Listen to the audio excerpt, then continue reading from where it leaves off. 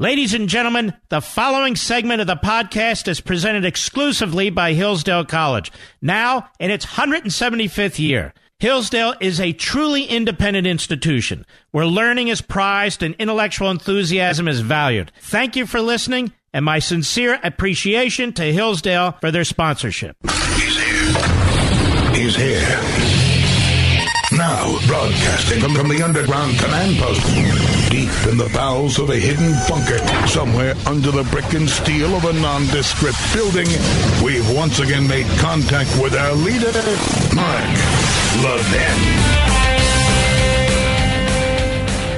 Hello, everybody. Mark Levin here. Our number, 877-381-3811, 877-381-3811. We want to thank the President, who just tweeted and linked to a segment of Life, Liberty, and Levin from Sunday with Bill Bennett, who was terrific. I hope you folks will check that out.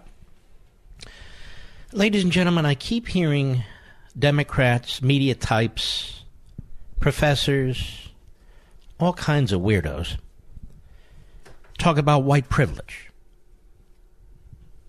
I don't know what white privilege is. I don't know what that means. You have to work in this country to make something of yourself. Even if you're born into a fairly wealthy situation, you got to work to keep it. But the vast majority of people in this country, whatever their race, have no privilege except the privilege of being Americans. But now this race baiting, this absolute bigotry, is mainstream within the Democrat Party. It is embarrassing to watch men in the Democrat Party who want to be president, among other things, grovel on their knees. I'm sorry, I didn't mean to talk about my wife that way. Oh, I know it's white privilege. Well, I'm going to tell you something, and I hope you'll join me in this effort. In order to address white privilege in the Democrat Party, apparently it exists, no white people should be running for president on the Democrat side. We'll deal with white privilege right now. Robert O'Dork, a.k.a. Beto O'Dork, shouldn't run. He's a white guy, and he has white privilege. Joe Biden, do they get much whiter than Joe Biden? No. So why is he running? In fact, why is any white person, male or female, running in the Democrat Party because of white privilege? This is very confounding to me. And the media gives this insanity voice. Jeff Zucker. He's white. He's not much of a person, but he's white. And apparently his executive suite is filled with executive and senior vice presidents who are also white. Well, white privilege. Why don't they resign and allow a person of color, or a person of Islam, or a person of a different religion, or whatever, to serve in the halls of CNN? Look over there at CNN. White from beginning to end, almost. Very white. Very privileged and white over there. In fact, look at MSLSD. White and privileged all over the place. And so, I figure, if they're going to keep talking about white privilege, they should set an example and resign. And resign. And I've now formed an organization, ladies and gentlemen, to encourage liberals in whatever institution they work, media, politics, Hollywood, teaching, whatever. They all got there not because they're any good, because they're white. They had privilege. So I'm going to start an organization, I hope you'll join me, called Caucasians Reject Anglo Privilege, or CRAP. Will you join me in promoting CRAP, ladies and gentlemen? Join me in promoting crap in the Democrat Party. Join me in promoting crap at CNN. Join me in promoting crap at MSNBC. And among our tenured professors. And in Hollywood. Caucasians reject Anglo privilege, or crap. We need to spread crap all over the country to address the left and their arguments. So we've created crap as the only real way to engage them. I think. Now, I want you to listen to what spurred this on. Beto O'Rourke. Now, most hosts start with Beto O'Rourke. I usually don't, but I'm making a point here. So who better than this punching bag? And by the way, they're all the same on the left. You can't tell a dime's worth of difference between them. Except the identity politics. I'm going to run with a woman, says Cory Booker. I have a better idea. Why don't you step aside and just back a woman? No, I can't do that. This is my Spartacus moment. No, it's your schmuck moment, but that's okay. Here's Beto O'Rourke on Meet the Depressed. Cut 7, go. I would never begin by saying I'm at any disadvantage at all. As a white man who has had privileges... Now let's just stop. Isn't this embarrassing? Isn't this humiliating? Oh, I would never have a disadvantage at all. As a white man who had privileges. Oh, okay. Go ahead. Could not depend on or take for granted. I've clearly had advantages over the course of my life. I think recognizing that and understanding that others have not. Are they all psychos on the left? And understanding that I'm a white man who had white man privileges. Privileges other people didn't have. Advantages over the course of my life. I recognize this. Please don't hold my whiteness and my genitalia against me. You know, it's insane. If they weren't actually running for president and stuff like that, you would have to laugh at this stuff, this political party that is called the Democrat Party. From anti-Semitism to the race baiting to the crackpot proposals that they make. I mean, you would have to create this party. Go ahead. I can to ensure that there is opportunity and the possibility for advancement and advantage for everyone. Well, there is. You step aside and support Kamala Harris. Who else is running who's a minority, Mr. Producer? Oh, Cory Booker, but he's a male. He's out. He's got who? No, but she's white. Elizabeth Warren's white. That's true. She's Native American. So if you're white or a male, any combination of that, you're out. As a matter of fact, we should go for it. If you're white and a male and you're straight, anybody who's straight should get out. Is anybody, as an example, anybody running today on the Democrat side who is a lesbian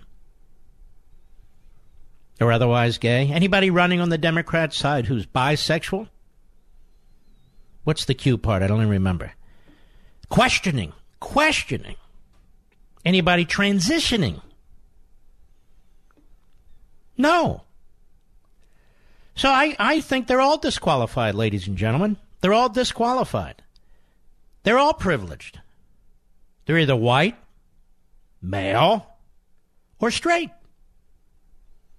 That, to me, is unacceptable. Go ahead. Is a big part of this campaign and a big part of the people who comprise this campaign. Beto O'Rourke, one more. Cut 8, go. Recently, you drew some criticism for a remark you made about sometimes helping to raise your kids. And while many will understand your remarks as acknowledging the hard work that your wife does for the family, I think it opened up some real conversations about a few things, particularly the role that women are expected to play in society when it comes to taking a back seat to their partner's career ambitions, but also the difference, the different way women who choose to run for office may be treated versus men. So surely that is valid criticism. How would you respond to that? This is like a freak show. It's like a really stupid college class. You know, I think the issue here that we must really confront and come to grips with is expecting your partner to take a back seat as you pursue your career ambitions. But also the difference in the way that women choose to run for office may be treated versus men, particularly white men with privilege, as you know.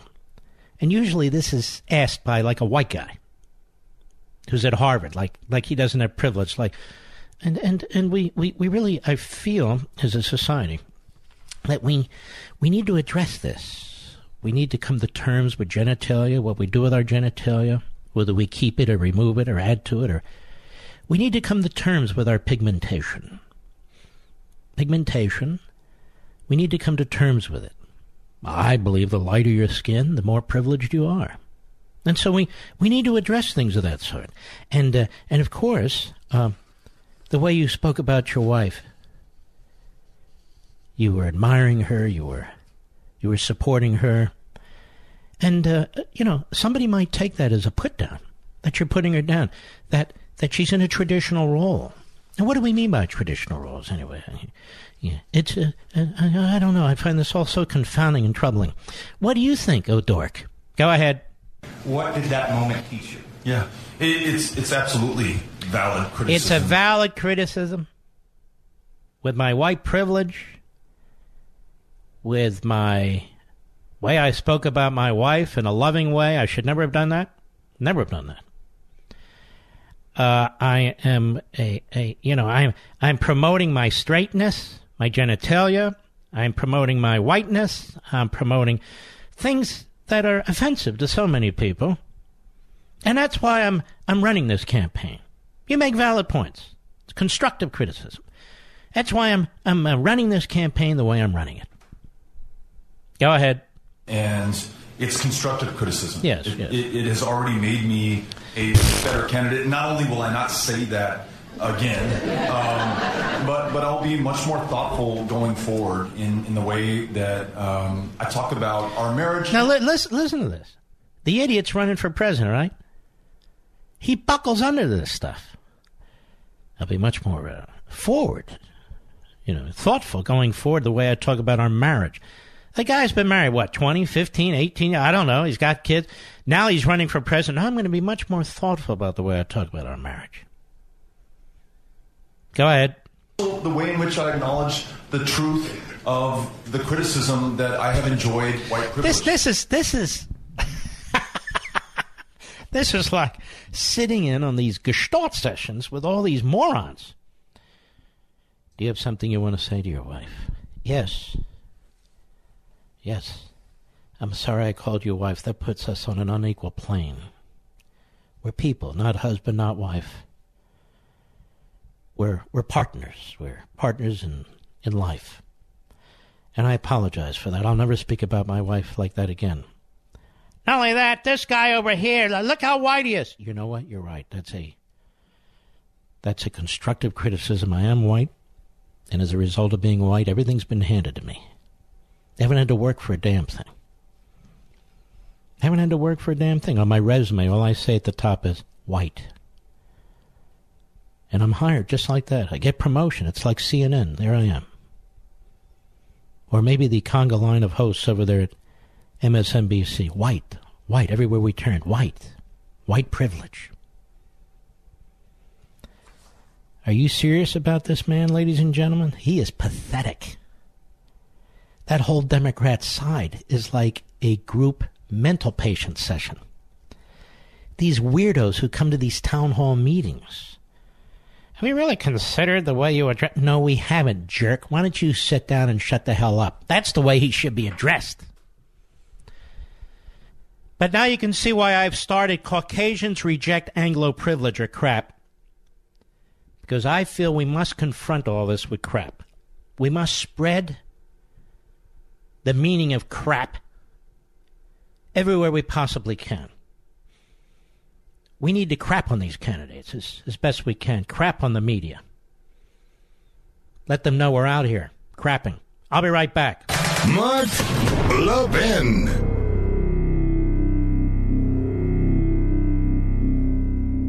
The new congressional leadership is in town, but there's nothing new about what they're pushing. Big government, centralized government, iron-fisted government, higher taxes, more regulations, open borders. They're on a mission to obstruct our freedom and undermine our sovereignty. Yours, mine, all of ours. And too many representatives don't care. This is the nature of progressivism. It's an ideological poison, and the best way to fight it is with knowledge, information about liberty, about the Declaration, about the Constitution, and how Congress is supposed to work. It's up to we, the people, to understand what our government is and is not supposed to do, and that includes Congress. And thankfully, my good friends at Hillsdale College have brought back the powerful online course on the history and proper role of Congress, and it's absolutely free. Please take advantage of this remarkable offer to equip yourself, your family, your friends, your neighbors with the knowledge that all of us should have about our Congress and our government generally. Hillsdale College is on a critical mission to restore liberty in our great country, and you can take their excellent online courses for free for a limited time. So sign up right now for this important course at levinforhillsdale.com. That's Levin for Hillsdale.com. Learn how Congress used to work and why it doesn't anymore, so we can do something about it. Go to levinforhillsdale.com.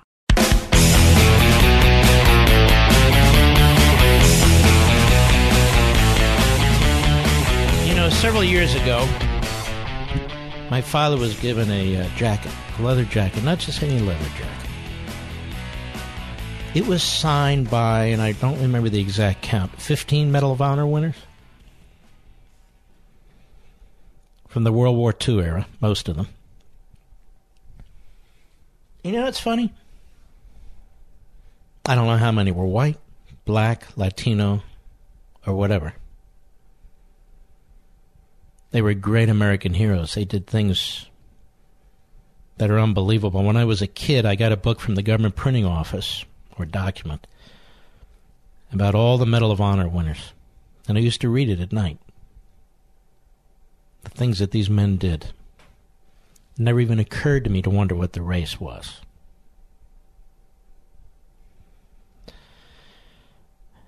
Never occurred to me. You go to military cemeteries all over this country,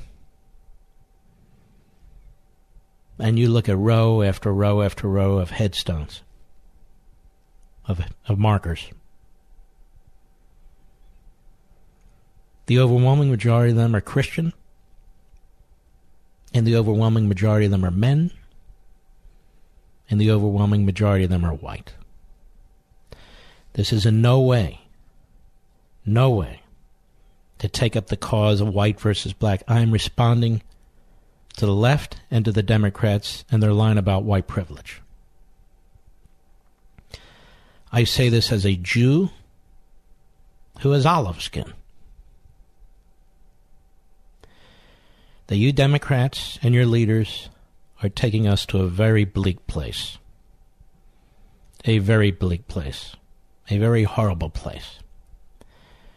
Your identity politics is poison. I know it advantages the Democrat Party. It advantages the media and their ratings. It advantages nobody else. White, black, Latino, Asia, it doesn't matter. It is destructive. It is an attempt to turn American against American. And that's what the Democrat Party has become. It has a history of this. It's like an alien being. It changes form, it changes arguments, it changes looks over time, but the core is the same. That Democrat Party is constantly tearing at the fabric of this nation. Whether it's slavery, or segregation, or Jim Crow, or today, balkanization, tribalization, race baiting, anti-Semitism. And it's the majority party in this country, or it's the largest party in this country. It's getting bigger and bigger. And the media, you journalists, so-called, you're the propagandists for this. You're a disgrace. I'll be right back. Folks, many of our nation's oldest colleges were founded to teach students to seek truth, recognize what's beautiful, and hold up what is good. But sadly, many have lost their way. Locked in the grip of political correctness, they no longer allow free and open discourse and instead peddle their moral and cultural relativism. Thankfully, there's Hillsdale College. Since its founding in 1844, Hillsdale has remained true to its original mission, to provide sound learning of the kind essential to preserving civil and religious liberty and intelligent piety. And as Hillsdale enters its 175th year, their goal is simple and yet profound: to help students understand what is noblest and best in yourself and the world. Hillsdale College's liberal arts education and vibrant campus community help students form a foundation for the rest of their lives, a truly life-defining experience. So if you're looking for a college that prizes learning and values intellectual enthusiasm, where everyone shares a strong sense of meaning and purpose, welcome to Hillsdale College. Please visit hillsdale.edu/admissions to plan a visit and learn more. That's hillsdale.edu/admissions. Mark Levin, tough as hell. That's why I like Mark Levin. And I'm not sure a lot of people like him. He's tough as hell. But I like him. I love him. Call in now. 877-381-3811. Let me side issue, but it's still important. Let me explain how things work here. If these 12 Republican senators who voted against the president with Pelosi on the National Emergencies Act, claiming it was a separation of powers issue, right? The vast majority of the bureaucracy, federal programs, violate separation of powers. You show me where in the Constitution it was ever contemplated, or in Madison's notes, or in any of the ratification notes that I have read, where it was ever contemplated that the executive branch would house a massive bureaucracy that would pass laws, impose penalties and fines, including criminal penalties and fines, outside of the legislative branch. Can you show me where that is? Yet every single one of those 12 Republican senators who beat their chest and pat their own heads over separation of powers and that they're pure and that they did the right thing, vote time and time and time again to fund the federal bureaucracy. And so you see a situation where one of the senators who voted with Trump and against Pelosi, who voted for securing the border, they're questioned on their consistency.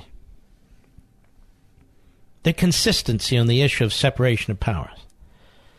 But none of the 12 are questioned on their consistency. Susan Collins, who is a liberal Republican, she's never questioned. Lisa Murkowski, who is a liberal Republican, she's never questioned. Lamar Alexander, who's a rhino, he's not questioned. None of them are questioned about their inconsistencies.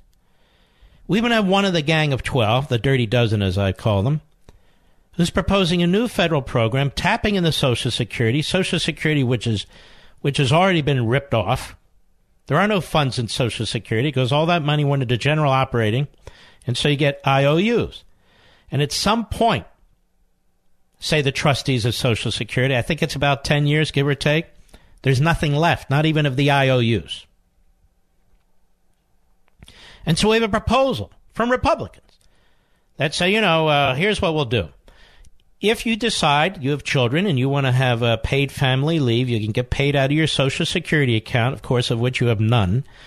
And that just means you have to retire a little later and you get paid later in your... Really? Really? And what's your proposal for saving Social Security for the out years? They don't propose anything. It's a complete ruse. Now, none of them are questioned about their inconsistencies. None. That's why, for these 12 to vote the way they did, it was actually an easy vote. Because now they can, I'm a constitutionalist. No, they're not. Rand Paul is not. Rand Paul's a libertarian, but he's not a constitutionalist. They're not mutually exclusive, but in his case, sometimes they are. The War Powers Act. They just used the War Powers Act to stop the president from any activity related to war in Yemen. The War Powers Act is unconstitutional. You can't pass by statute limits on a president's power when it comes to foreign policy. Oops. What you can do, however... I have to hang this up. Hold on, folks. I apologize. What you can do... Oh, yes. Is this Beto O'Rourke? Yeah, Beto O'Rourke. Yes. Really? Okay. Anyway, so they're not questioned about any of it. You'll notice. Anyway, I want to get back to this in a moment. What I'm going to do... I don't normally do what I'm going to do. I want to go through some of these clips. I mean, I've got a lot I want to talk about. It's, over the weekend, you think about a lot of things. I write a lot of notes to myself about issues I want to raise with you. But this attack on Trump about white supremacy, about what happened in New Zealand, it just keeps going on and on. It's going on now. And I just can't sit here and pretend that it's not. I just can't. And let me tell Omar and Tlaib, the first women Muslims elected to the House of Representatives, there's a difference between Muslims and Islamists. There's a difference between patriotic American Muslims and Islamists, radical Islamists, as in any other religion or any other walk of life. When it comes to Omar and Tlaib, they are radical Islamists. They're not Zuhdi Jasser. They're not, you can name 100. They're not the kind of Muslims I know and I talk to who revere this country, who love this country, and are not anti-Semitic. They are. And we are allowed to make the distinction. We make it among all other races. We make it among all other religions. And we shouldn't be told that we cannot speak up when there are injustices going on here. When you really love your country, you love our founding documents, you love the idea of a melting pot, assimilation, the American culture, people from all walks of life, all religions or no religion at all, people of all colors coming into this country because they love this country, they love the idea of this country, they love liberty. And there are forces, not just outside the country, but inside the country, who are taking a jackhammer to its foundations. And if they're elected to Congress, it doesn't mean we're not going to talk about them, or the group CARE with its ties to Hamas, a radical organization, this CARE, has secreted itself into our society, and they get to call the balls and strikes? No, they don't. Not with me, and not with most people. Not with me, and not with most people. The problem with Omar and Tlaib is they are radical Islamists. Not that they're Muslim. There's a difference. And we all know there's a difference. And we ought not make excuses for it. And Omar has driven this anti-Semitic agenda out of the closet of the Democrat Party, where they couldn't even pass a resolution condemning her for what she had said. Not once, not twice, but repeatedly. Repeatedly. Because she's a radical Islamist. That's why. She's not a patriotic Muslim. She's a radical Islamist. And that should not be defended. Any more than any other kind of extremism in a religion or whatever it is should be defended. There's a difference. And to try and turn this horrific terrorist murder of 50 people in New Zealand into a political opportunity to attack the President of the United States is unconscionable. And it continues to this day in the media and the Democrat Party, which are one and the same. By the way, I should have a great announcement for you next week. I can barely stand it, but I have to wait. Gregory Meeks is a Democrat from New York City. He runs in a one-party congressional district.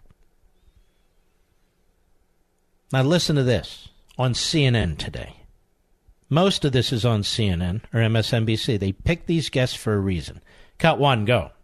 The president is supposed to be, and he is, the most powerful person in the world. And therefore, he has the biggest megaphone in the world, and he uses it for other reasons.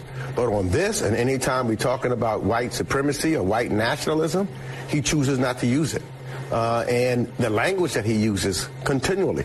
I mean, even when he talked about the horrific incident that took place in New Zealand, he came back and was talking about invaders. Now, let's stop. Let's stop. Go to your dictionary and look up the word invaders. So go ahead and Google it. So if the president uses a word that is apropos, that is defined, in a way that applies to his use of it. He's triggering white supremacists. Now, this is what has to stop here. This is what has to stop. People are invading our country. They're not immigrating legally to our country. They're coming here illegally. They are aliens. They are organized by individuals both in our country and individuals outside our country. That's the problem. Not the word invader, not the word illegal alien. They're trying to get us all caught up so we can't even discuss these issues. We can't debate them. We're not allowed to engage in them. And we downplay the infractions that are taking place. This is what's going on. It's an attack on free speech. It's an attack on thought. The word invader itself should not trigger a mass murder, and did not trigger a mass murder. This disgusting, subhuman mass murderer was Australian, and he went to New Zealand to slaughter parishioners, Muslims. Not even an American. Go ahead. The same kind of language that you see white nationalists and white supremacists use on a consistent basis. I don't know what kind of language white supremacists and white nationalists use on a consistent basis. Invader? But even if they do, what's that have to do with the rest of us? I don't know what they do, what they say. Go ahead. And then you add that on the kind of rhetoric and things that the president has said, whether it's during the campaign or even before the campaign started, whether it was about Barack Obama and his status. Let me ask you something, Congressman Meeks. What about calling Trump Hitler? What do you think that does to people? What do you think about calling Trump Stalin? What do you think that does to people? What do you think about calling Trump supporters neo-Nazis, as was done on MSNBC? What do you think about calling Trump mentally unfit to be president of the United States? Why don't you mention any of these things? And the refrain from the Democrats that anyone who disagrees with them is a racist. Everything's racist. Or if you don't agree with the so-called conclusive science on man-made climate change, you're a denier. A word taken right out of the Holocaust-denying crowd and used by Chuck Todd. What do you think about that? Or what about the Black Lives Matter movement or the Black Panthers movement? Does that mean all African Americans agree with that? Of course not. Does that mean all elected politicians who won't put it down agree with that? Of course not. Or what about Louis Farrakhan and the things that he has said? I don't know. Has Gregory Meeks ever condemned Louis Farrakhan? Has he? I don't know. Now we go to Keith Ellison. We know he's never condemned Louis Farrakhan. He worked for Louis Farrakhan. They used to call him Keith X. And we know about his little abuse problems as well. But so impressed with Keith Ellison is CNN that they brought him on the show. And this low IQ, negative IQ type, John Berman, listen to what he has to say. Cut 2, go. What is the role in your mind of that type of language? Or what's the impact of it? Now, see, this is not a reporter. This is an individual who's trying to stir the pot.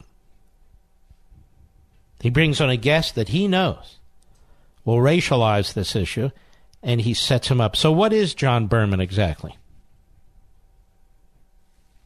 Go ahead. Well, one thing it signals is that there is some connection. I mean, the fact is that he not only is the word invading used or invader by the white supremacists in Europe and the United States and the president, also this term replacement. They will not replace us. You see this term popping up all over the place as well. Popping up all the time. I didn't even realize that. Did you, Mr. Producer? The word replace is popping up? I missed that one. So you see, Trump is sending coded words and signals, as are all of you. When you use the word invader, you're obviously a Klansman. If you use the word replace, you're obviously a neo-Nazi. This is sick. I'll be right back. Mark Levin.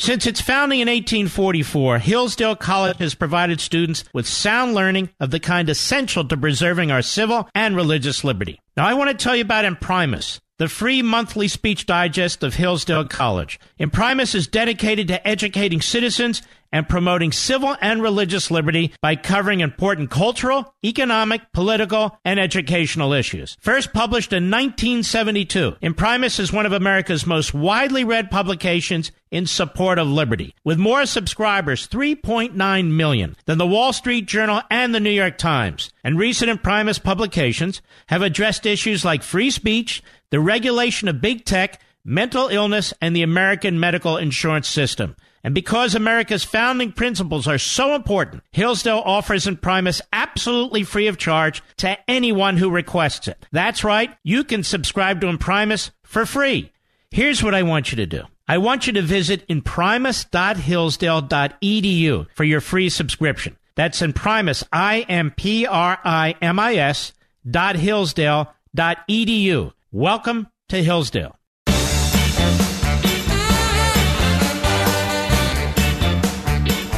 You know, I hear this Cory Booker. Well, let's do this. Cut 3, Mr. Producer. Go.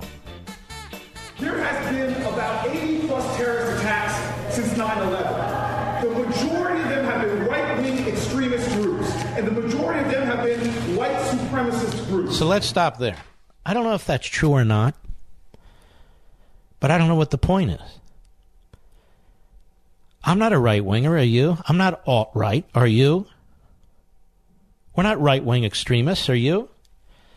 Since when did supporting the Constitution, a colorblind society, freedom of religion,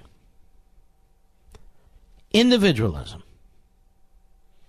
constitutional limited government, the rule of law, become right-wing? The media have very loose lips. They talk about the right and the left. I'm not of the right. The way I view constitutional conservatism is we're right in the middle. We're the core. We're the glue that holds this place together. Which is exactly why all the threats that I've received so far, death threats, have come from neo-Nazis and Klansmen. Not from Muslims. Not even from Islamists. So, when politicians talk this way, we're supposed to, no, not 80, but what about the left?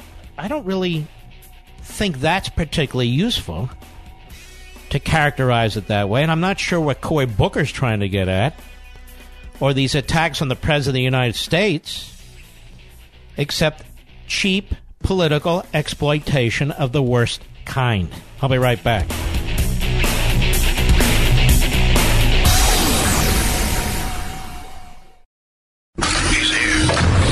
He's here.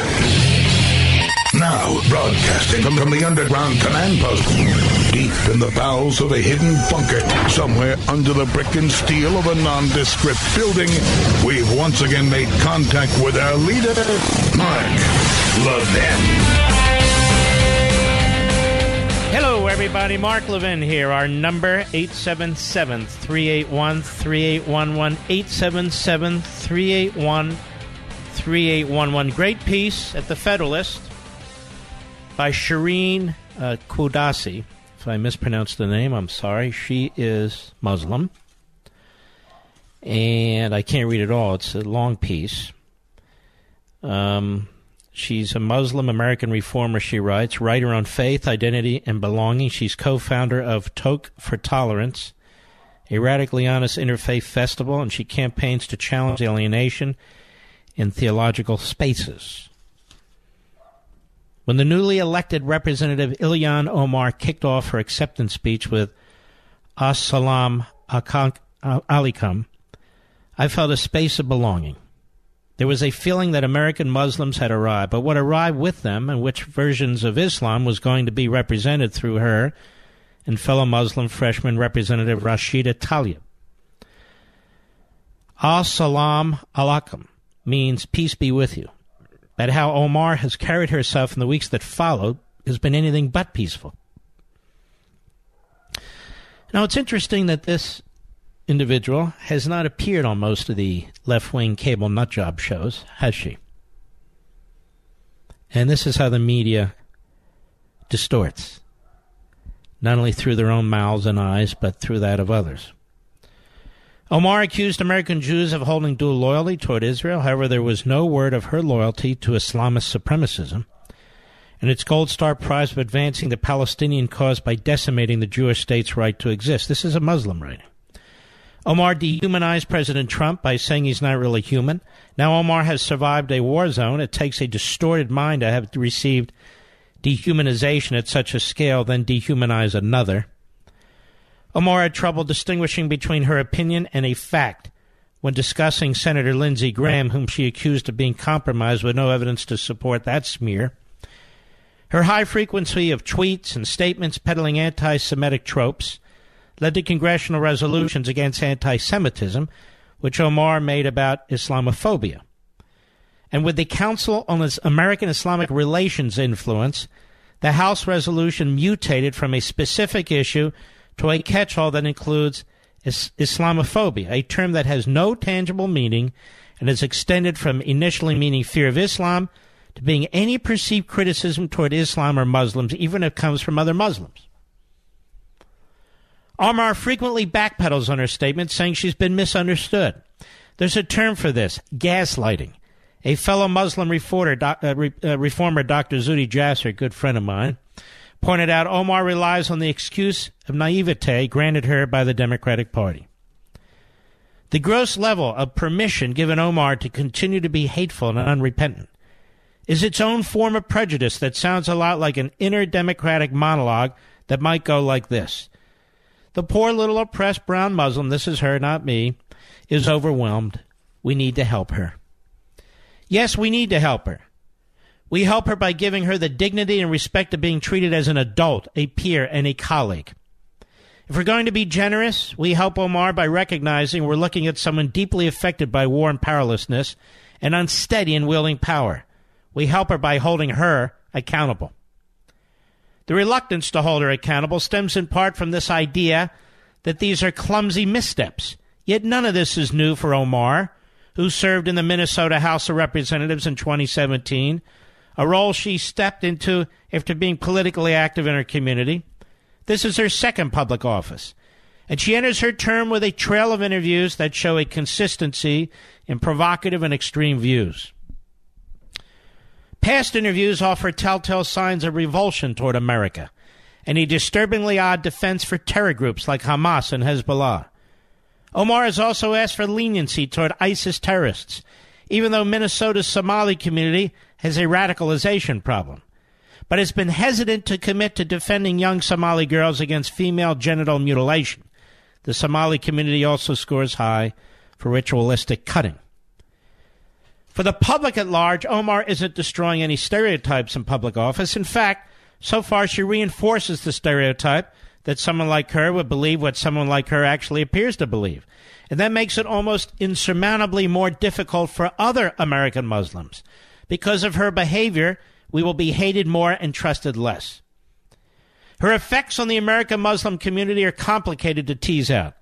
Pushing aside her unwavering Islamist allies and most ardent public supporters, we find a mixed bag of American Muslims who find themselves struggling with her representation as a Muslim.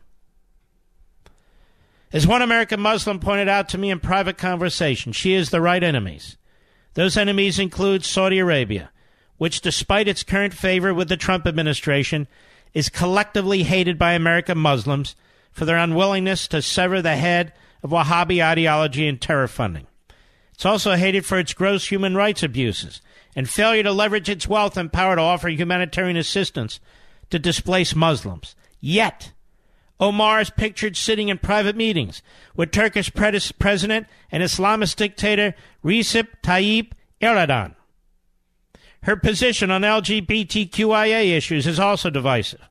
Deeply disapproving of her anti-Semitism, liberal Muslims will align with Omar on her support for gay and trans issues, while traditional or conservative Muslims will further distance themselves. Meanwhile, Muslim reformers and traditionalists all but align on Omar except on her criticisms of Jews, the state of Israel, or however else she might package those views. On that, traditionalists and fundamentalist Muslims are divided even among themselves. All of this is to underscore that it's not possible to peg Omar as representative of a collective Muslim identity. However, she checks off the boxes for Islamist representation. And that comes down to three key factors. I'm reading this for you out there, the media. 1. Vitriolic hate for Israel, while blurring or tolerating gross anti-Semitism alongside sloppy scrutiny of Israeli policies. 2. Absolute disinterest in good faith engagement and dialogue with non-Islamist personalities, particularly Muslim reformers. 3. Using Western political channels to advance the agenda of Islamic supremacism, where Islam is narrowly defined by a small segment of a Muslim demographic. This demographic drives the public narrative through a visible Muslim identity, which must currently be seen as oppressed or victimized to gain additional public favor and tolerance that then reinforces the underlying supremacism. Now, in underscoring that point, I want you to hear Rashid Tlaib with the clueless Jake Tapper over at CNN. Just remember what she just wrote and I just read. Cut 4, Mr. Producer, go. You also said in a statement after the attack that you were angry at, quote, those who follow the white supremacy agenda in my own country that sends a signal across the world that massacres like this is some kind of call to action. Who are you specifically talking about? The ones that stay silent and the ones that support the Muslim ban. Not only once, but twice, 3 times did we... There was never a Muslim ban. There are many Muslim majority nations. The vast majority of the population in those nations is Muslim. The vast majority of those countries weren't on any list. The president put together a list, not unlike Obama's list, of war-torn countries where terrorism is on the rise, where the governments are incapable of telling us who these people are, and the president said, no, I want a 6-month moratorium so we can figure out vetting. That's all he did. That's all he did. And look what he's called, and look what they've done, and in the end, the federal courts upheld his decision. What a disgrace to turn this in the race. But Tlaib is exactly what this Muslim reformer, Shireen Kudosi, is talking about. Go ahead. And say to the world and to everyone in this country that Muslims don't belong here. From the fact that... The president never said that. And, of course, she's not interrupted by Jake Tapper. She's saying what Jake Tapper wants to hear. Let me go back, may I, to this article by Shireen Kudosi, a Muslim reformer. Islam weaponized as a political tool, including weaponizing language such as Islamophobia, only advances Islamists. Islamism is not a representation of Islam. It is, however, a representation of an expansionist ideology among Muslim supremacists. The clumsy poster displayed at the West Virginia State House, and it goes on. Anyway, it's a very compelling article. Very compelling. She says, in some, criticism of Omar's actions is not an attack on her faith, nor is it an attack on the Somali community or her skin color. It's an attack on Omar's actions, or raising the question of if and how America failed in integrating Omar and the community that influenced her. As we pan through her tweets, interviews, and legislative work, we're looking for American values that transcend race, color, and creed. Those American values aren't defined by whether she practices Islam, chooses to wear a hijab, and so forth. Those factors are absolutely irrelevant here. We're looking to see if she can isolate the values that give rise to a nation she and her family sought refuge in, from war-torn Somalia. That's what I don't understand. They sought to come to America, and yet she clearly hates this country as an Islamist. If you have difficulty identifying what distances America from foreign terror groups, for example, or deflect criticism with your accusations of racism or bigotry versus engaging in a sophisticated debate of ideas, then once at the helm of power, you run a risk of not being able to keep America from becoming another country to escape from. Omar is part of a growing legislative arm of the Islamist body, a body that was already well formed by lobbies, cultural icons, and academics. Yet as Muslim reformer, my concern is less with Omar and more so with the debilitating chaos, controversy, and polarizing communication breakdown that she brings. That is what Islamists do. They create chaos because they thrive in chaos. Shireen Kudosi, Muslim American reformer, writer on faith, identity, and belonging, and so forth. This is the point I was making in the first hour, trying to make in the first hour, that she makes so eloquently. Omar and Tlaib do not represent the American Muslim community. They represent their districts. And they are radical Islamists by what they say, by how they conduct themselves, by the politics that they practice. They are puppets of CARE, which is a radical Islamist front group connected to Hamas, which is connected to the Muslim Brotherhood. These aren't conspiracies. These are facts. Facts. And this is a growing movement, force within the Democrat Party, which is why they could not bring themselves to target a perpetrator, a provocateur in Omar, with a properly written and formulated resolution. But they will spend all day and night trashing the President of the United States as if he had anything whatsoever to do with the brutal mass killings in New Zealand by an Australian. I'll be right back. Mark Levin.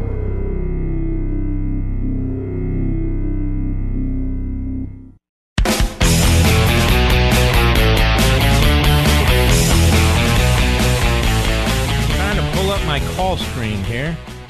Did it work? It worked. All right, let's take a few calls here. What is it? Let's go to Robert, Cromwell, Connecticut, the great WABC. Go. Mark, thank you for taking my call, and thank you for your immeasurable contribution to the defense of this country.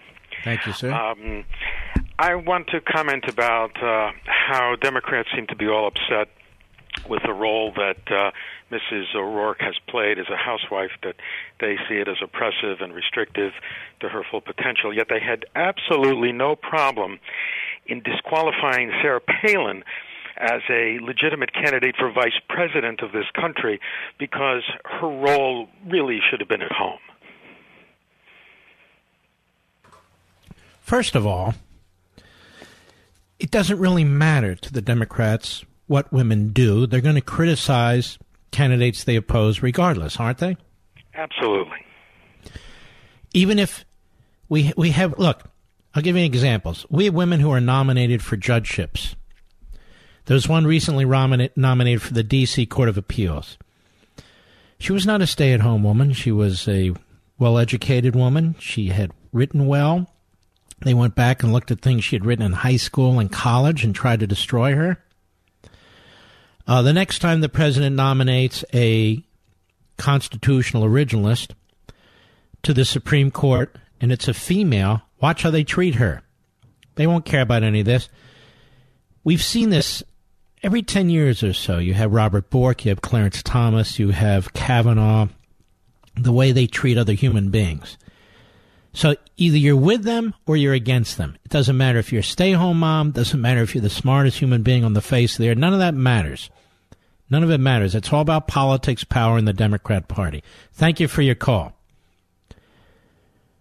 Michael, Soledad, California, the great KSFO. Go. Hello, Mark. How are you doing? Okay. Hey, I want to thank you because you've been a guiding light and a beacon to everybody.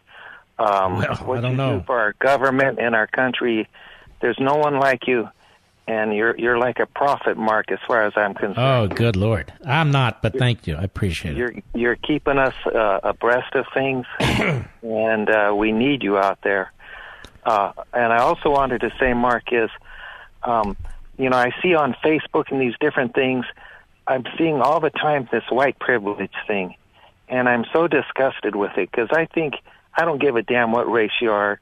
People should all work together, and there shouldn't be all this negative stuff. It's more biased and more racism that I've seen in a long time. And you're right. And the Democrat Party is committed to racializing, to race baiting. And I have to tell you, I put a lot of this blame on Barack Obama, who could have been such an incredible uniting figure as our first African-American president. But that's not what he did. That's not what he did. That's not what his party has done since. Same with the anti-Semitism. It grew under Obama, and it's gotten out of control now under the Democrats. I'm just being honest again. That's the way it is. And, excuse me, and not only does the press tolerate it, the president covers it. The press covers up for it. And like this diverting attention to Trump on the slaughter in New Zealand, and they tried to blame him for the slaughter at the Jewish synagogue in Pittsburgh. And they say, oh, the president should have given a speech. The president gave a speech with respect to the slaughter in Pittsburgh, and he raised those issues, and he was mocked for that. There's nothing this president can do that is acceptable to the left, to the media, and it is a constant drumbeat. And when you really think about it, Michael, it's not even really the president they're attacking. It's his supporters. It's the people who voted for him. It's the people he represents. That's the truth. The left hates at least half of America. You can't keep attacking America and America's institutions and not hate America's people. Because America is a representation of the American people. Michael, thank you for your call. We'll be right back. Do you wake up in the morning feeling sluggish and have to drag yourself through your day? Do you feel bloated, tired, and out of shape? Eating healthy is a habit, but most of us don't really know exactly what we should be eating, right? How much we should be eating, and how to properly prepare it. This is why I drink Field of Greens every morning before I start my day. Just one scoop of Field of Greens has a full serving of real, USDA-certified organic fruits and vegetables. Helps boost your immunity using antioxidants, prebiotics, and probiotics. Now, this is real food, not some fake supplement lab powder. Just read the nutrition facts panel on the side. Go to BrickhouseLevin.com and get 15% off your first order with the offer code LEVIN. Now, you know you're not going to start cooking fresh fruits and vegetables, so let's not pretend. Just get 1 full cup of fruits and 1 full cup of vegetables every day with Field of Greens. Go to BrickhouseLevin.com, BrickhouseLevin.com, offer code LEVIN.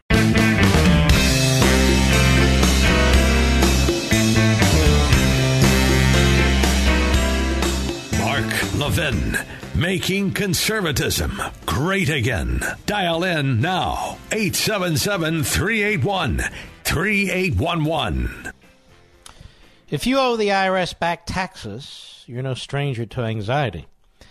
And it's justified because the IRS can take your paycheck, bank accounts, even your home or business. Now here's your lifeline, Optima Tax Relief. Optima knows that tax problems can affect anyone, contractors, truckers, small business owners, teachers, you name it. Optima knows that behind every tax problem are families with paychecks, savings, and homes who need to be protected. But Optima can't help you if you don't call them. Imagine no more demand letters, no more threatening calls, and no agent showing up at your home or office. Now take a deep breath and relax, finally. Optima's got your back. Optima has resolved over $1 billion in tax debt for their clients. They're experts in IRS Fresh Start Initiative, and they're the folks I trust to end your IRS nightmare. There is no better, folks. And if you're concerned, now's the time to contact them. You want to know why? Optima Tax Relief. You contact them, you'll get a free confidential consultation. A free confidential consultation. Just hit these numbers. 800-499-6300. 800-499-6300. That's 800-499-6300. Let us go to Jim. Gulf Shores, Alabama, Sirius Satellite, go. Hi, Mark. Thank you for taking my call. It's great to talk to you. I'm a great admirer, and I think you do a wonderful thing for the country by fighting this anti-Semitism and talking about the news media. And I kind of had a question I wanted to ask you, but I have a little bit of a prologue to it, if it's okay. I guess what I'm going to ask is the fake news really propaganda? Mm-hmm. And the reason, and you mentioned Obama just recently, I think it goes back to him because when he was applying to Harvard, there's an interesting article Investors Business Daily about at the time. He got recommended by the economic advisor to the Saudi prince for Harvard Law, and then shortly after that, Harvard Law gets $20 million. Put that. With I remember that. Boy, you had to go into the deep recesses of your brain for that one. Yeah, no, you're right. No, but listen to this too. You know, the Saudi economic advisor had changed his name. His name was Al Mansour. He contacted Percy Sutton in Manhattan, and Percy Sutton has a spot on the internet saying he recommended. What's your question, Jim? Before I run out of time. Oh! You know, when Obama got in, the ABC, CBS, and NBC were all basically owned by General Electric, which needed a bailout, was dropping from 16 to 7 or something like that. And Obama whoa, slow down. All three were not owned by General Electric. I really don't know, but I think there's some dots there that could be connected. There are no dots that can be connected. There is groupthink. That certainly exists, but there are not financial dots that can be connected. I know of none. Chamber-like. It's strange. What's that? Really strange. It sounds like an echo chamber. There is an echo chamber, and there's a reason for that. There's a reason there's an echo chamber in our faculty at our universities, in our law schools. There's a reason there's an echo chamber in our high schools, in our middle schools. There's a reason there's an echo chamber in Hollywood. There's an echo chamber in most of our institutions. I'm going to send you a copy of Rediscovering Americanism. Don't hang up, Jim. But there doesn't have to be a financial connection, and that's where we get a little off the rails here. James, Minneapolis, Minnesota, XM Satellite, go. Yes, Mark, thank you for what you do. I'm a 30-year veteran and still going strong. But my question is for Robert O'Rourke. If he can't stand up for being white, how is he going to stand up in foreign policy? Is he going to go on the second apologetic tour? Why would you apologize for your race? You can apologize for something you can apologize for something you did. Jim? But why would you apologize, whatever your race is, for your race? And it's just so weird. You know, our enemies must be looking at us and rooting for the Democrats. They must be saying, look how weak these people are. It's absolutely unbelievable. Let me ask you, do you think the Red Chinese would rather have Trump as our president or one of the Democrats? One of the Democrats. Do you think the Russians would rather have Trump as president or one of the Democrats? One of the Democrats. Well, do you think the Iranians and the North Koreans would rather have Trump as president or one of the Democrats? One of the Democrats. Of course. Thank you for your call. Which is pretty scary that you have a big chunk of Americans that would want one of the Democrats. I mean, the Democrats are getting billions and billions and billions of dollars of free opposition research, free media for the 2020 election. That's why these media outlets keep attacking the President of the United States. To defeat him by hook or by crook. That's the goal. And look at the media. We have this story. You probably saw it by now. Reuters, right? For Beto O'Rourke. Reuters reporter Joseph Menn, this was over the weekend, exclusively revealed on Friday that Democratic presidential candidate Beto O'Rourke belonged to one of the best-known groups of computer hackers as a teenager. Within minutes, his special report was the most popular story on Reuters.com. They're excited about this. It was picked up by other news outlets. But the origin of the story goes back more than 2 years. The origin of the story goes back more than 2 years. Now, isn't that fascinating? Since the election was November of 2018, it goes back more than 2 years. It goes back since before, I guess, parts of 2017. The point is that Reuters and this reporter, Joseph Menn, sat on the story. Sat on the story because they wanted O'Rourke to win. Sat on the story. In an interview with Reuters, we also know of how, let's see here, let me read the whole thing to you.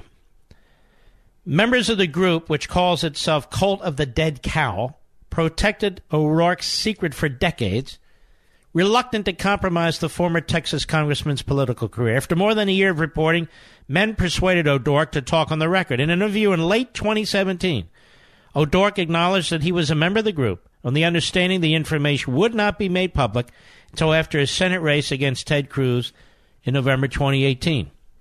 So they sat on it. In an interview with Reuters senior producer Jane Lee, the reporter explains how he broke the story and got O'Rourke to open up about his hacking days. I decided to write a book about the cult of the dead cow because they were the most interesting and influential hacking group in history. They illustrated a lot of the things that I think are fascinating about hacking and security work. While I was looking into the cult of the dead cow, I found out that they had a member who was sitting in Congress. I didn't know which one, but I knew they had a member. Then I figured out which one it was. And the members of the group wouldn't talk to me about who it was. They wouldn't confirm that it was this person unless I promised, and I wouldn't write about it until after the November election. That's because the member of Congress had decided to run for a Senate. Betty O'Rourke is who it was. I met Beto O'Rourke. I said, I'm writing a book about the cult of the dead cow. I think it's really interesting.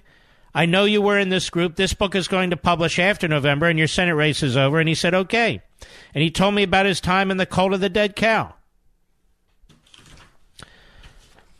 As long as it wouldn't affect his Senate race. Is that a reporter? Is that a journalist? What is that? What is that? Is that a propagandist? Is that an ideologue? Is that a partisan hack? Is he all those things? Pretty incredible, isn't it? Ari, New York City, the great WABC. Go. Hey, Mark Levin is a longtime listener. Thank you. You can lower the radio, and it'll be easier for you to hear me. Go ahead. And yourself. Hey, Mark. Yeah, so I just wanted to comment. So I think the Democrats, what they're trying to do right now, they're trying to crowd the field just to get their name and their policies out there. I think what they're trying to do is copy what the Republicans did in 2016.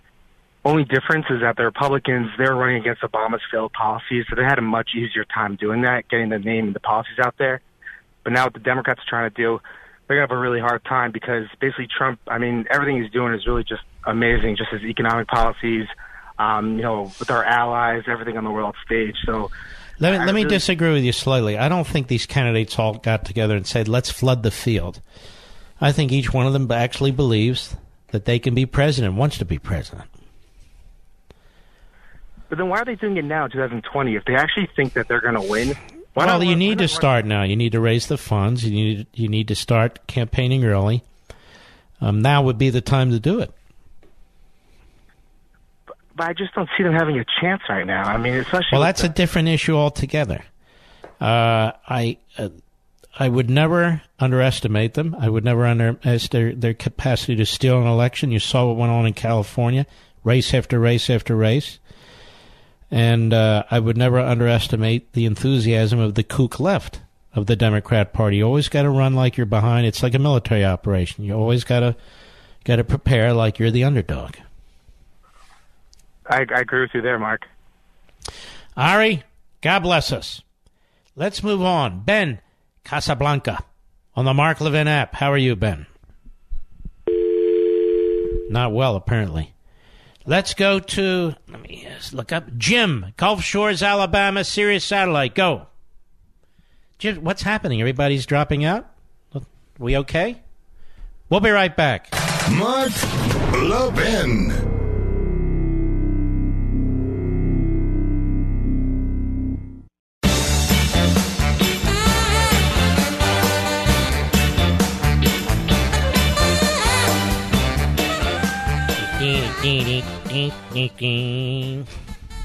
I want to take a minute and to thank you folks for supporting our friends at Brickhouse Nutrition and making the choice to live a healthier life.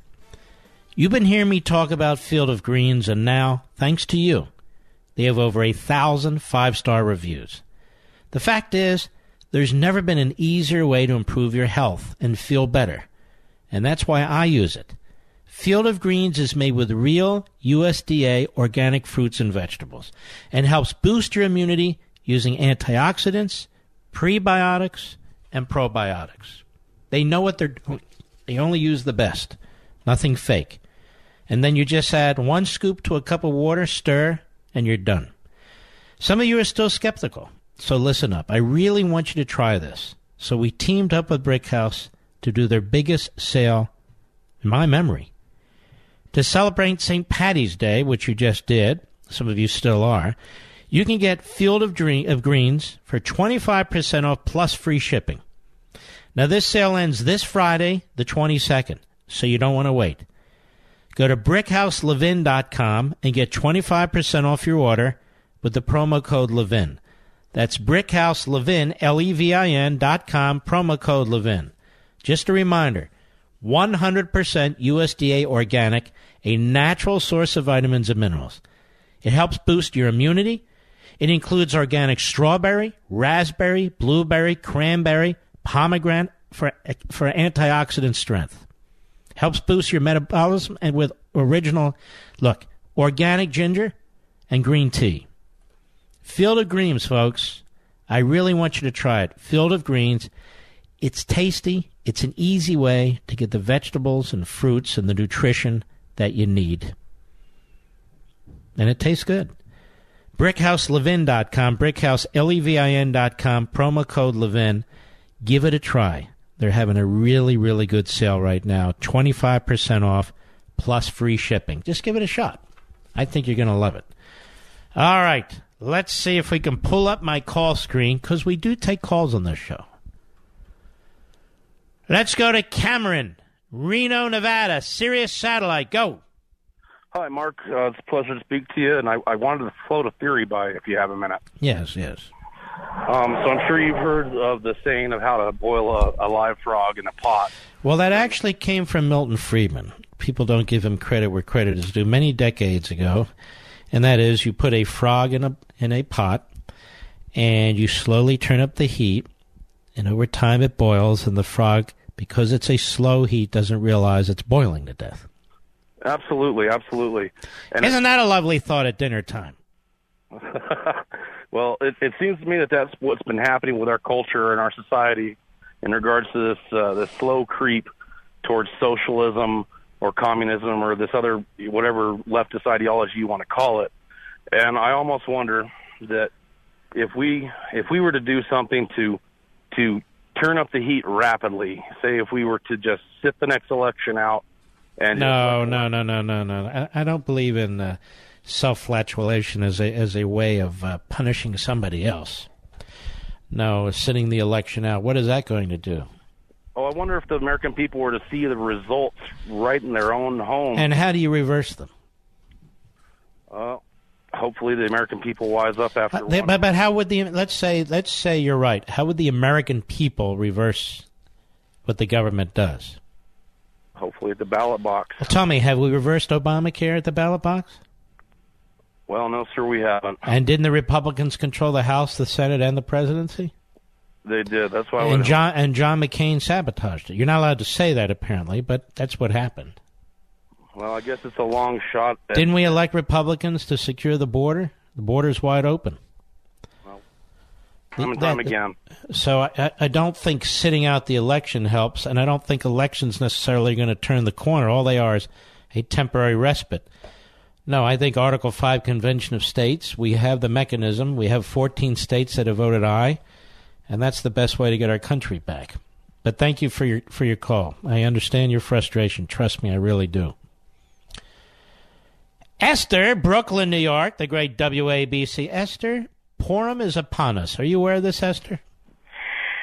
Please don't remind me. Anyway, all right. Yes. I've been working on a campaign now, so I'm panting because I just finished petitioning. But let me tell you about what Ari said. Ari, I hope you're listening. I'm much more experienced than you are. An insidious policy began under the Obama administration, where ICE would automatically submit to the New York City Board of Elections names and addresses of all those new immigrants who settled in New York City and register them automatically as Democrats without their consent. I was working on a phone bank, and one of the people from the phone bank got off the phone, and she was multilingual. like I am, similar to like I am, and she was shocked. This woman, she called somebody, and she's already a registered Democrat, and she just got into the country. I said, well, ICE is handing over those names and addresses automatically. There you go. And that was just one example, and I'm sure there's many more. They put on dead people. They don't take people who move out off the registration roll. I'm petitioning for a candidate now for precinct captain, and it's gotten better than it was a couple years ago. But you know, what they did 2 years ago, they removed 800,000 registered Republicans from the Brooklyn registration roll, no discussion, no nothing, and when they started putting them back, they put them back as Democrats. And it happened to one of my neighbors.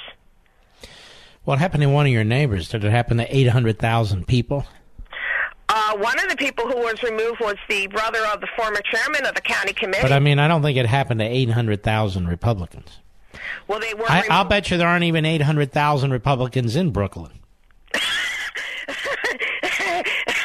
You'd be surprised. The precinct. I would be surprised.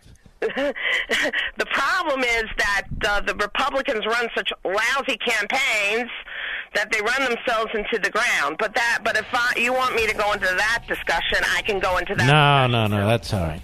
Listen, Esther, we appreciate it. Have a great Purim. You know that story, or don't you, Mr. Producer? Not really. You're Catholic. How would you know? And you study the Old Testament very, very carefully, don't you? Of course he doesn't. We'll be right back.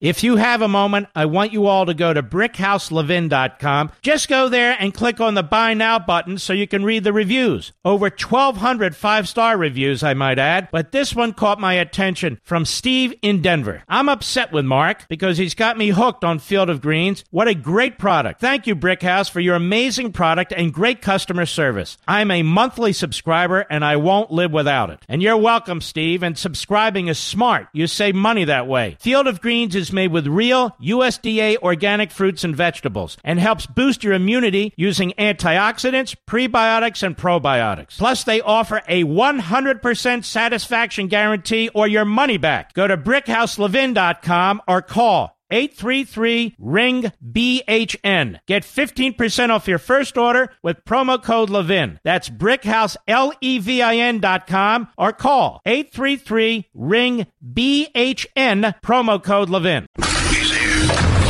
He's here. Now, broadcasting from the underground command post, deep in the bowels of a hidden bunker, somewhere under the brick and steel of a nondescript building, we've once again made contact with our leader, Mark Levin. Hello, everybody. Mark Levin here. Our number, 877-381-3811, 877-381-3811. You are heavily engaged. Our call screen is full. We will be getting to the call screen. Ladies and gentlemen, the third hour of a 3-hour program is typically when hosts kick their feet up and just slow down. We don't slow down. We never take our foot off the gas pedal. When you look at the Democrat field, what are we really looking at? Oh, I know. Clods, clowns, and kooks. But beyond that, what are we looking at? Subjugation. Isn't that what they're proposing? Subjugation? Transformation of your lifestyle. Do you hate your lifestyle so much that you want it fundamentally altered by faraway politicians and faceless bureaucrats? What will become more powerful if the Democrats are elected is the massive bureaucracy and them. Democratic politicians. Not you. Not you. This is an attack on the constitutional order. An attack on the constitutional order. And it's an attack on the civil society. It's subjugation and transformation by a voracious and unappeasable administrative state. That's the object of the progressive ideologue, as I've written about this. The purpose of a constitution, or at least ours, is to secure politically the human harmony within the civil society so that individual liberty, equal justice, and civil order may be nurtured and maintained. The founders were also fearful of the dangers of constant rebellion and revolution. They made clear that changing governments is a matter of the utmost seriousness, requiring wise judgment. Now, the progressives are well aware that the Declaration and its governing expression, the Constitution, are enormous impediments to their purposes. Why? Well, the form of government that best reflects the values of the civil society and secures its existence is constitutional republicanism, not democratic socialism or whatever the fad name is it for these days. So it's now obvious various doctrines of administrative state centralization have been developed and increasingly accepted.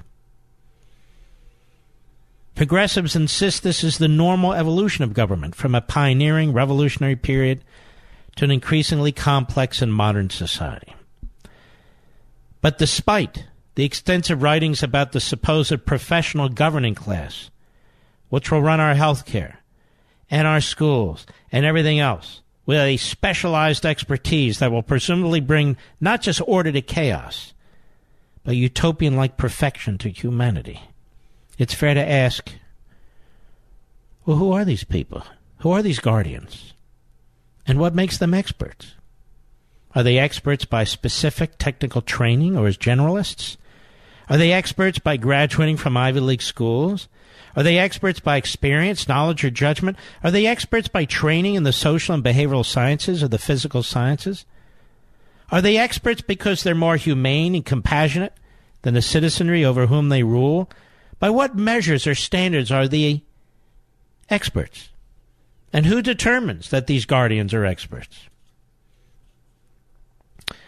How does the voter and the political environment factor into administrative decision-making? Do these administrative state experts even attempt to discern the public will in a particular or general matter when fashioning rules and regulations?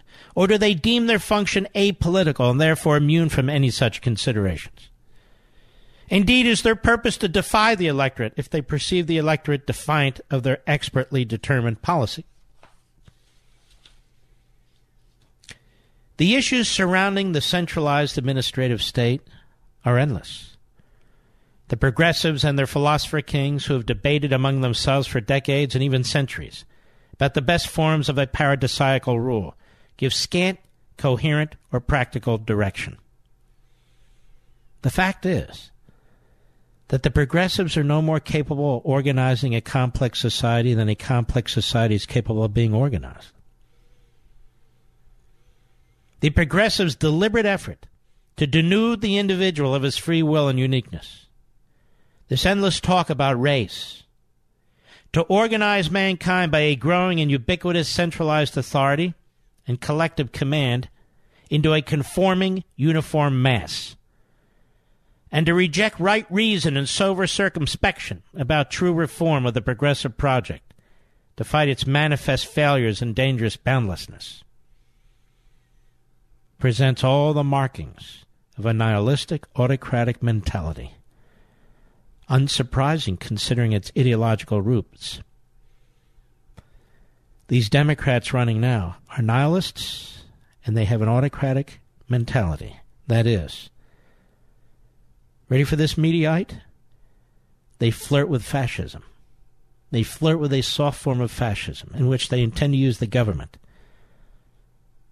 an iron-fisted government, to impose their policy objectives on the population. That's their intent. To take your health care that you've earned against your will. All they need is a majority vote against your will. That's what's going on.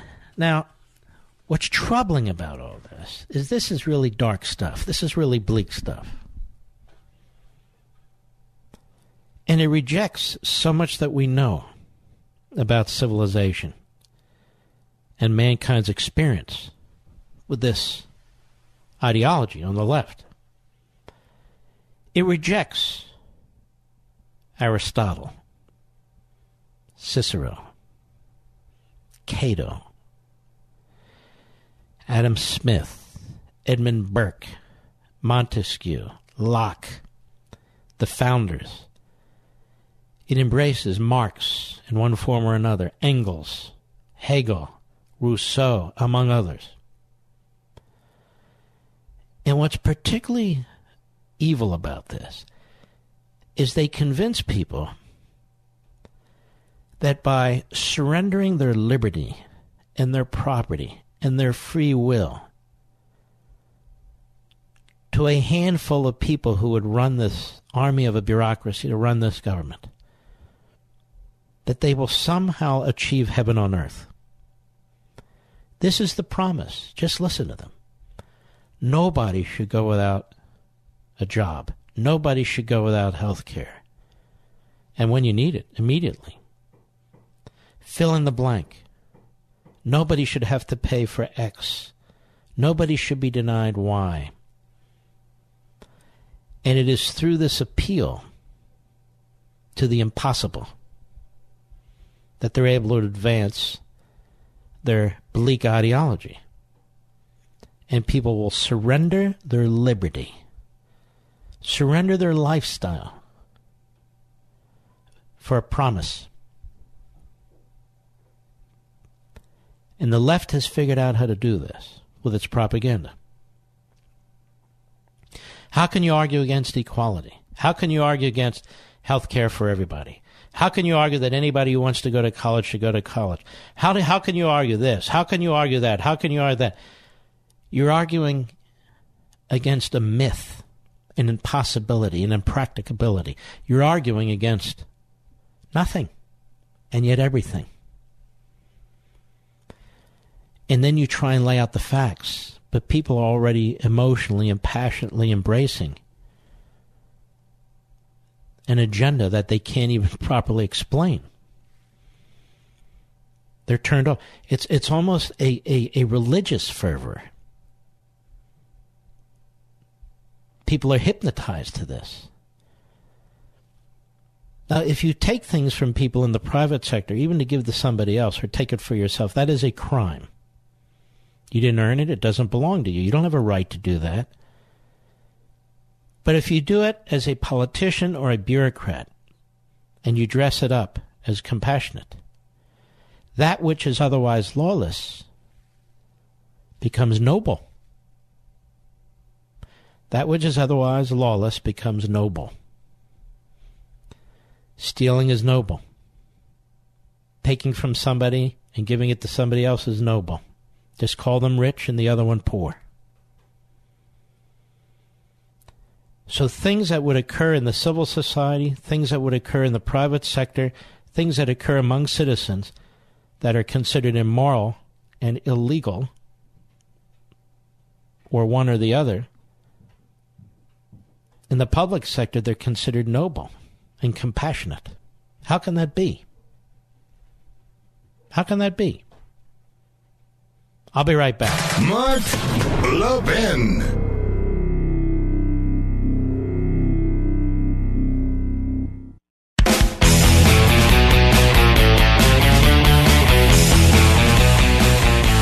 You know, I know a lot of you are worried about the cost of health care, and insurance companies keep shifting more costs onto patients. Deductibles have more than tripled in recent years, and drug discounts are being swallowed up by pharmacy benefit managers.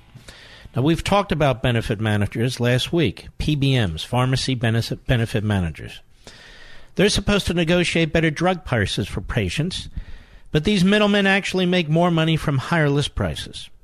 Democrats are using higher deductibles and fewer discounts at the pharmacy as an excuse to socialize our health care, but that will simply mean higher taxes and more government control. The result will be scarcity, less choice, and fewer breakthrough drugs. So while President Trump wants to immediately eliminate the system where PBMs benefit from higher list prices and pocketing drug discounts meant for seniors and other patients, the Democrats want to keep this perverse system. And oddly enough, you know who else? The AARP. That's right. Along with wanting foreign price controls and placing restrictions on seniors' access to more expensive drugs. Could that be because AARP makes billions of dollars from partnering with insurers to sell Medicare supplemental insurance plans? How AARP can justify keeping health insurers and PPMs more profitable at the expense of seniors? It's playing right into the Democrats' socialized medicine playbook. Here's the point. Get the facts. We have a special website for you. Go to truehealthcarefacts.com, truehealthcarefacts.com. That's truehealthcarefacts.com. All right, Mr. Producer, I have lost my call screen yet again. Who do we have that's interesting, compelling? Emil, California, on the Mark Levin app. Go. Fascinating so far. Are you there, sir? He's not there, Rich.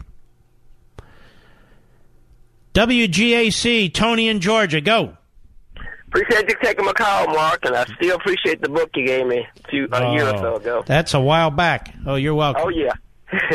Anyway, it's just that everything that you talk about, like, especially when it comes to the black community. I mean, when you break down all of what you've just said in your monologue, and even up to now, it's like a lot of them, they refuse to go back and research this type of stuff. It's almost like they don't even believe some of these things are even happening around, and they're happening around. And especially like, I just we're looking at some things that happened in Dearborn, Michigan, how Michigan has been taken over by the Muslim community, basically.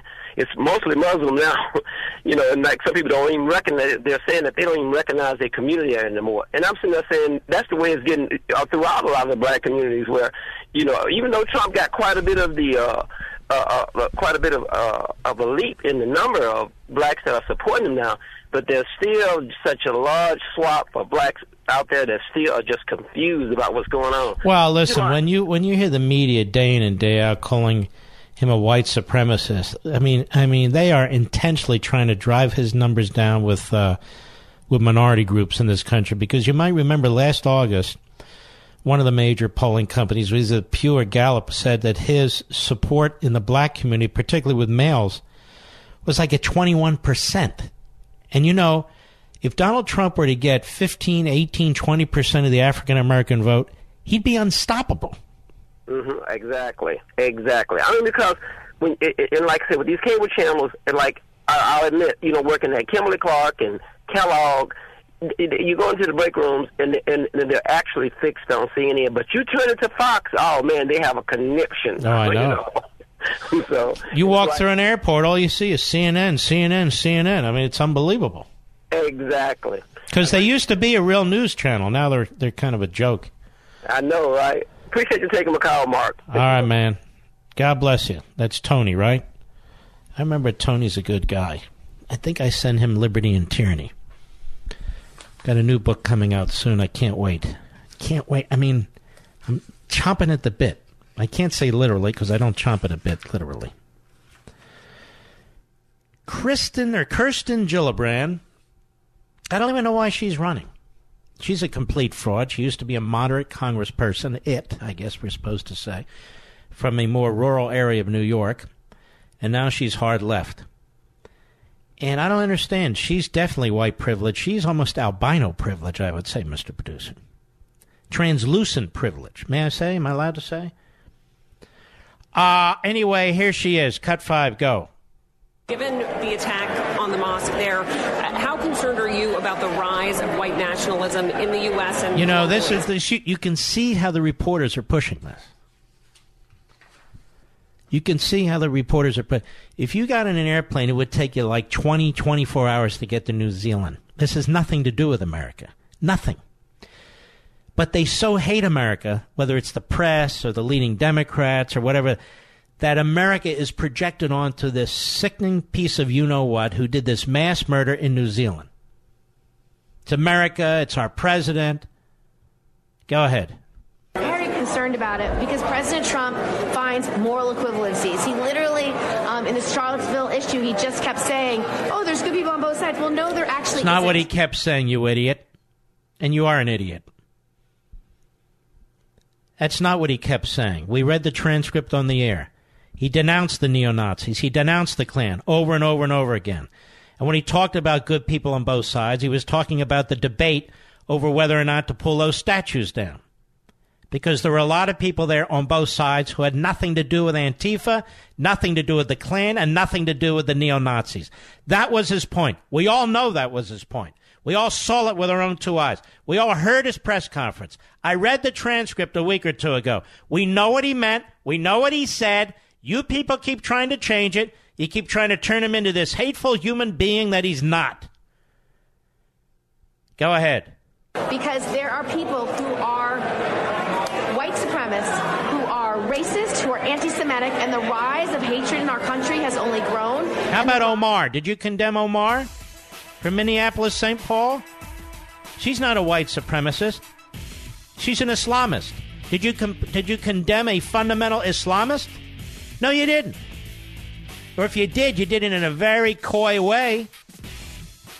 Then condemn them all, which is what you should do. The President of the United States has nothing to do with any of this. I'll be right back.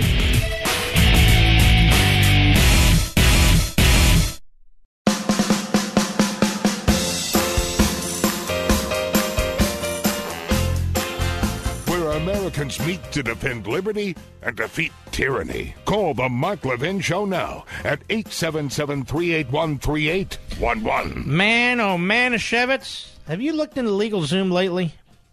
Unbelievable. According to the Associated Press, small businesses have an optimistic outlook for 2019.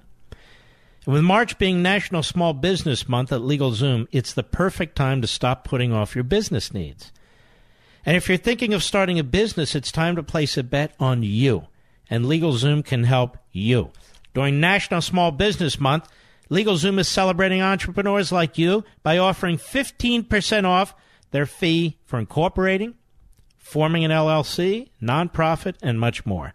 If you're not sure which type of business you need, they have tons of education and online tools to help you find the one that fits. And if you already have a business, they can help you get in a better position, too, legally. Plus, you can save money getting legal advice that'll help you run your business. LegalZoom isn't a law firm, but their network of the top independent attorneys around the country they can review contracts, help with employment laws, lease agreements, and more.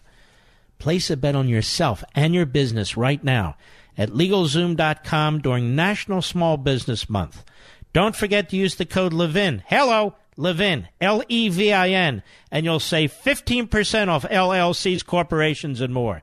That's LegalZoom.com, code Levin, LegalZoom.com, code Levin, LegalZoom.com, code Levin. LegalZoom, where life meets legal. And they ain't kidding either. Randy, Sacramento, California, XM Satellite, go. Hi, I'm a healthcare professional. Can you prove that, sir? Yes, I can. I've done anesthesia for over 40 years, and I've been involved in the field for over 50 years. And which field have you been involved in, sir? Anesthesia. Anesthesia, so you're a doctor? Yes. Okay. And I have, in 1986, the federal government essentially laid the groundwork for taking over health care and becoming a single-party payer. And the Clintons tried to further that, tried to seal the deal, as you well know, in the 1990s. But what has transpired ever since has been a rapid plunge into insolvency for health care, which has transpired by manipulation of insurance companies, pharmaceutical companies, and medical supply companies. Let me ask you a question about that. Were they all manipulating the healthcare system 50 years ago? No. So what's changed? Well, the government had decided, because it didn't want to go broke paying Medicare bills, which were unchecked at that time, prior to 1986. Well, no, I said 50 years ago. Medicare started at, 65 or 66, I guess. 65 is when Medicare was instituted. It was the slow poison that eventually killed health care, but it took about 30 to 40 years. And I wasn't involved in health care until the 70s.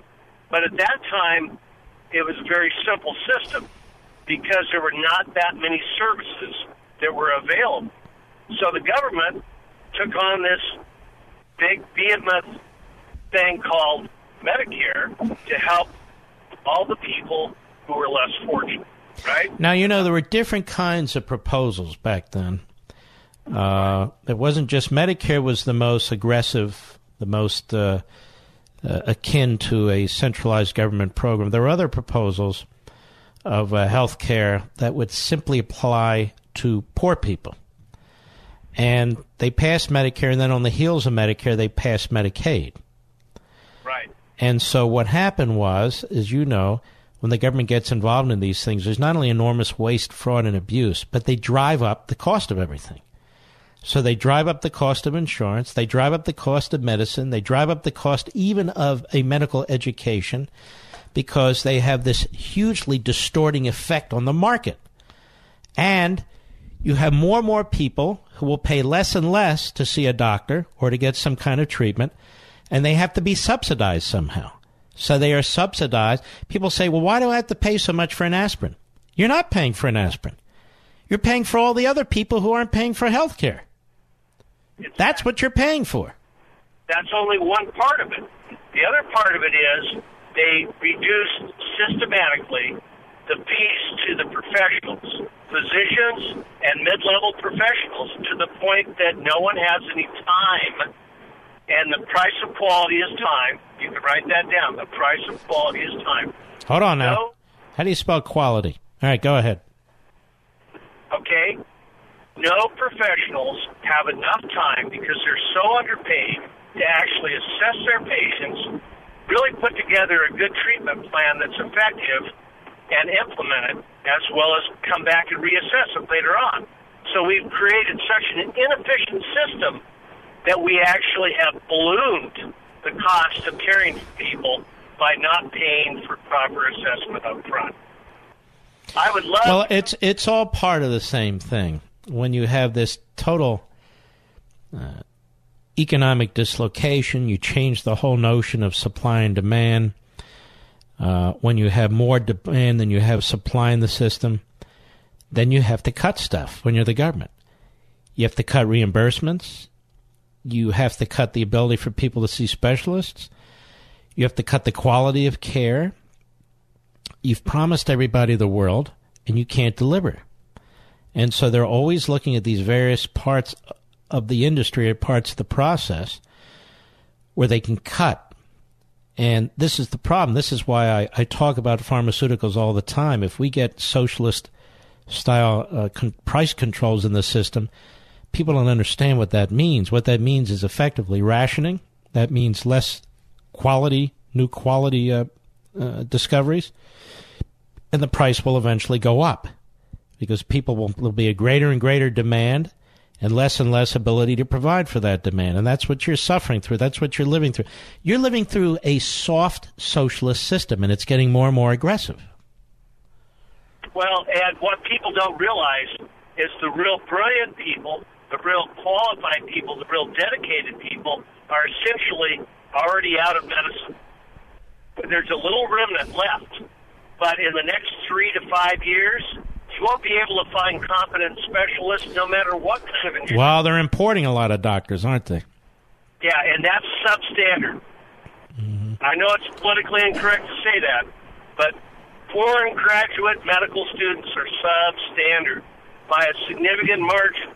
And there's studies to prove that, but no one's willing to talk about it. No one's willing to talk about these issues. Mark, I would love to do a 3-part series for you on your television show. All right, pal. Thanks for your call. I bet you would. I already gave you like 5 minutes, but no, we're not going to do a 3-part series with a stranger. No offense, but it doesn't work that way. Any more than I'm going to practice anesthesiology, Mr. Producer. All right, but thanks for your call. It was very informative, as a matter of fact. Aaron, Dixon, Tennessee, the great WGOW. Go. Hey, Mark, I'd like to try to coin an expression, get you to help me do it, to shame these politicians, if possible. who see race everywhere and use race to promote their own agendas. They're race pimps. Well, I've heard that phrase before, actually. Oh, man, I thought I was on something new. Well, that's No, a good one. That's exactly I won't use it, but I've heard it before. Thank you for your call. All right. Too many connotations there, I think. So we'll stay away from that. And I don't believe the gentleman meant any of it, by the way. Joe, Queens, New York, the great WABC. Go ahead. Hey, Mark, how you doing? Okay, how are you? I'm pretty good. I'm a long-time listener, over 10 years. Thank Met you. you a couple of times. I've read all your books. You Thank signed you. a couple of my books. But more than anything, I wanted to say, like, I know this is a little off topic, but, you know, I want to give a shout-out to the president because, I mean, he is really fighting this fight by himself. These weak Congress people, you know, on our side, they're just not stepping up. They're just not, you know, you got Jordan, you got Meadows, but, I mean, to be honest, those are the only two I really hear fighting the fight, you know? And it's just frustrating, Mark. Well, there's more, but there's not enough. I mean, to lose 12 Senate votes on such a crucial issue on how we secure our sovereignty as a nation. We're not sending people off to war on this vote. We're trying to secure our communities, secure our neighborhoods. We're trying to limit the amount of deadly drugs that come into the country, of MS-13 killers who come into this country. The president has tried everything. He's tried working with Congress, and then when Congress rebukes him and he uses the National Securities Act, I actually had a friend of mine who's a conservative say, well, once Congress rebukes him, he can't act. I said, what are you talking about? That's not what the statute says.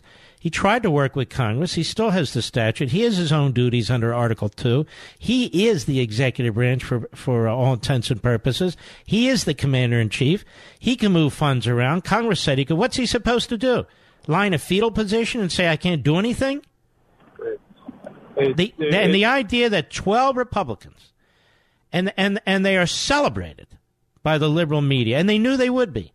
They're celebrated, and these Republicans think they're really standing on principle here. No, they're not. This was not a separation of powers issue as far as I'm concerned. Yeah, well, it's incredible, Mark, and you know what? I feel for the guy. I feel, you know, to fight like this by yourself, it can't be easy. No, and they go after his family. They go after his finances. They go after his staff. They go after his friend. This is what it was like living in the Soviet Union. This is what it's like living in these tyrannical regimes. It's a disgrace. And look at the media. They play along. Media is not interested in limiting the power of government, the power of prosecutors. No. And this is why most of you out there, and the vast majority of the American people, cannot stand the modern media. All right, my friend. I appreciate your call, but here's something. A new USA Today Suffolk University poll finds that trust in special counsel Robert Mueller has eroded, and half of Americans now agree with President Trump's contention that he has been the victim of a witch hunt. Meanwhile, support for the House of Representatives to seriously consider impeaching the president has dropped since last October by 10 percentage points to 28%. So 28% of those surveyed support impeachment. And yet this is all we hear, day in and day out. And we even hear the pretenders that, well, I don't really support impeachment. We'll see what the report has to say. There they are, lying in wait, the Pelosi's and so forth. You see, they're objective and they're reticent. And then they get all of a sudden this Mueller report. Oh, my God, well, we got to go get Trump. We got to get him. And what they're doing and what the media are doing, and they know it, is they need to move that 28% figure up. If they can get it up into the mid-30s, into the low 40s, into the mid-40s, into 50, then they'll seek to impeach the President of the United States. And if they can't, they're going to say, well, anyway, we drove down his numbers, so we should be able to beat him for re-election. This is all contrived. All of it. I'll be right back. Mark Levin.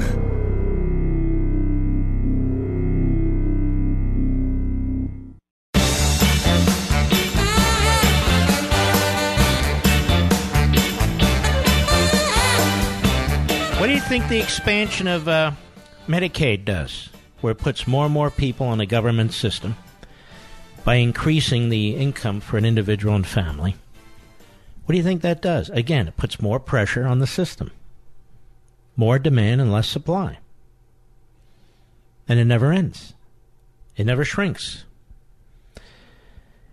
I got a very, very cool thing I want to tell you about. If you've never been on a cruise, I think there's one you're going to want to look into. And my good friend Brent Bozell at the Media Research Center is planning a Mediterranean cruise September 13th through the 24th. And it really is going to be a great program. I wish I could go. A lot of good friends of mine will be there. Now, for all the details, you need to go to mrccruise.com, mrccruise.com, or give them a call, 888-MRC-TRIP, 888-MRC-TRIP. Now, listen to this lineup so far, and this is just the beginning.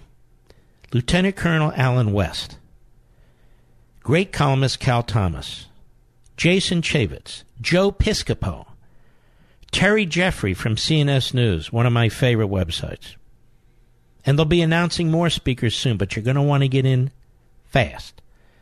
There'll be over a dozen private sessions with these folks and lots of time for Q&A, as well as opportunities to discuss issues with the speakers over dinner and at receptions. And it's just a beautiful, beautiful trip. And I know this is going to be a trip you won't want to miss. All the details are available at mrccruise.com, mrccruise.com, or give them a call right now, 888-MRC-TRIP, 888-MRC-TRIP. Now, I want to warn you, they sold out last year, and they sold out pretty quickly, so you don't want to put this off. Go ahead and give them a call, 888-MRC-TRIP, or go to mrccruise.com. Thing is, you want to be with people who you're comfortable around, who you share principles with, who you can have fun with, who you can have interesting conversations with. They're outstanding lineup, as well as, people you'll become fast friends with for the rest of your life. It's going to be fun. It's going to be entertaining. It's going to be interesting. You'll be on the ocean. You'll have beautiful stops. mrccruise.com, or give them a call, 888-MRC-TRIP. All right. Nabal, or Nabel, I apologize. Bentonville, Arkansas, the great KFAY. I'm sorry. How do you pronounce your name, sir? It's Nabil. It's my pleasure to speak to you finally. Thank you. Thanks for taking my call. I am a Muslim. I am an American. I've been an American citizen for the last, 6 years now. And I am very happy to be an American, a Muslim, and I'm also a supporter of Israel. And I don't like these two fools in Congress who keep using their religion, which happens to be my religion also, to advance an anti-Semitic agenda. And no, criticizing them is not Islamophobic. And there is a difference, as other Muslims have said to me, between a Muslim reformer, and these Islamists. Yeah, the problem with these two, the one, Omar, her family, I understand, used to work for a communist government in Somalia before they came out here. So it's I didn't know that. That. Weird. Yeah, They work for communist government. I mean, it's kind of weird.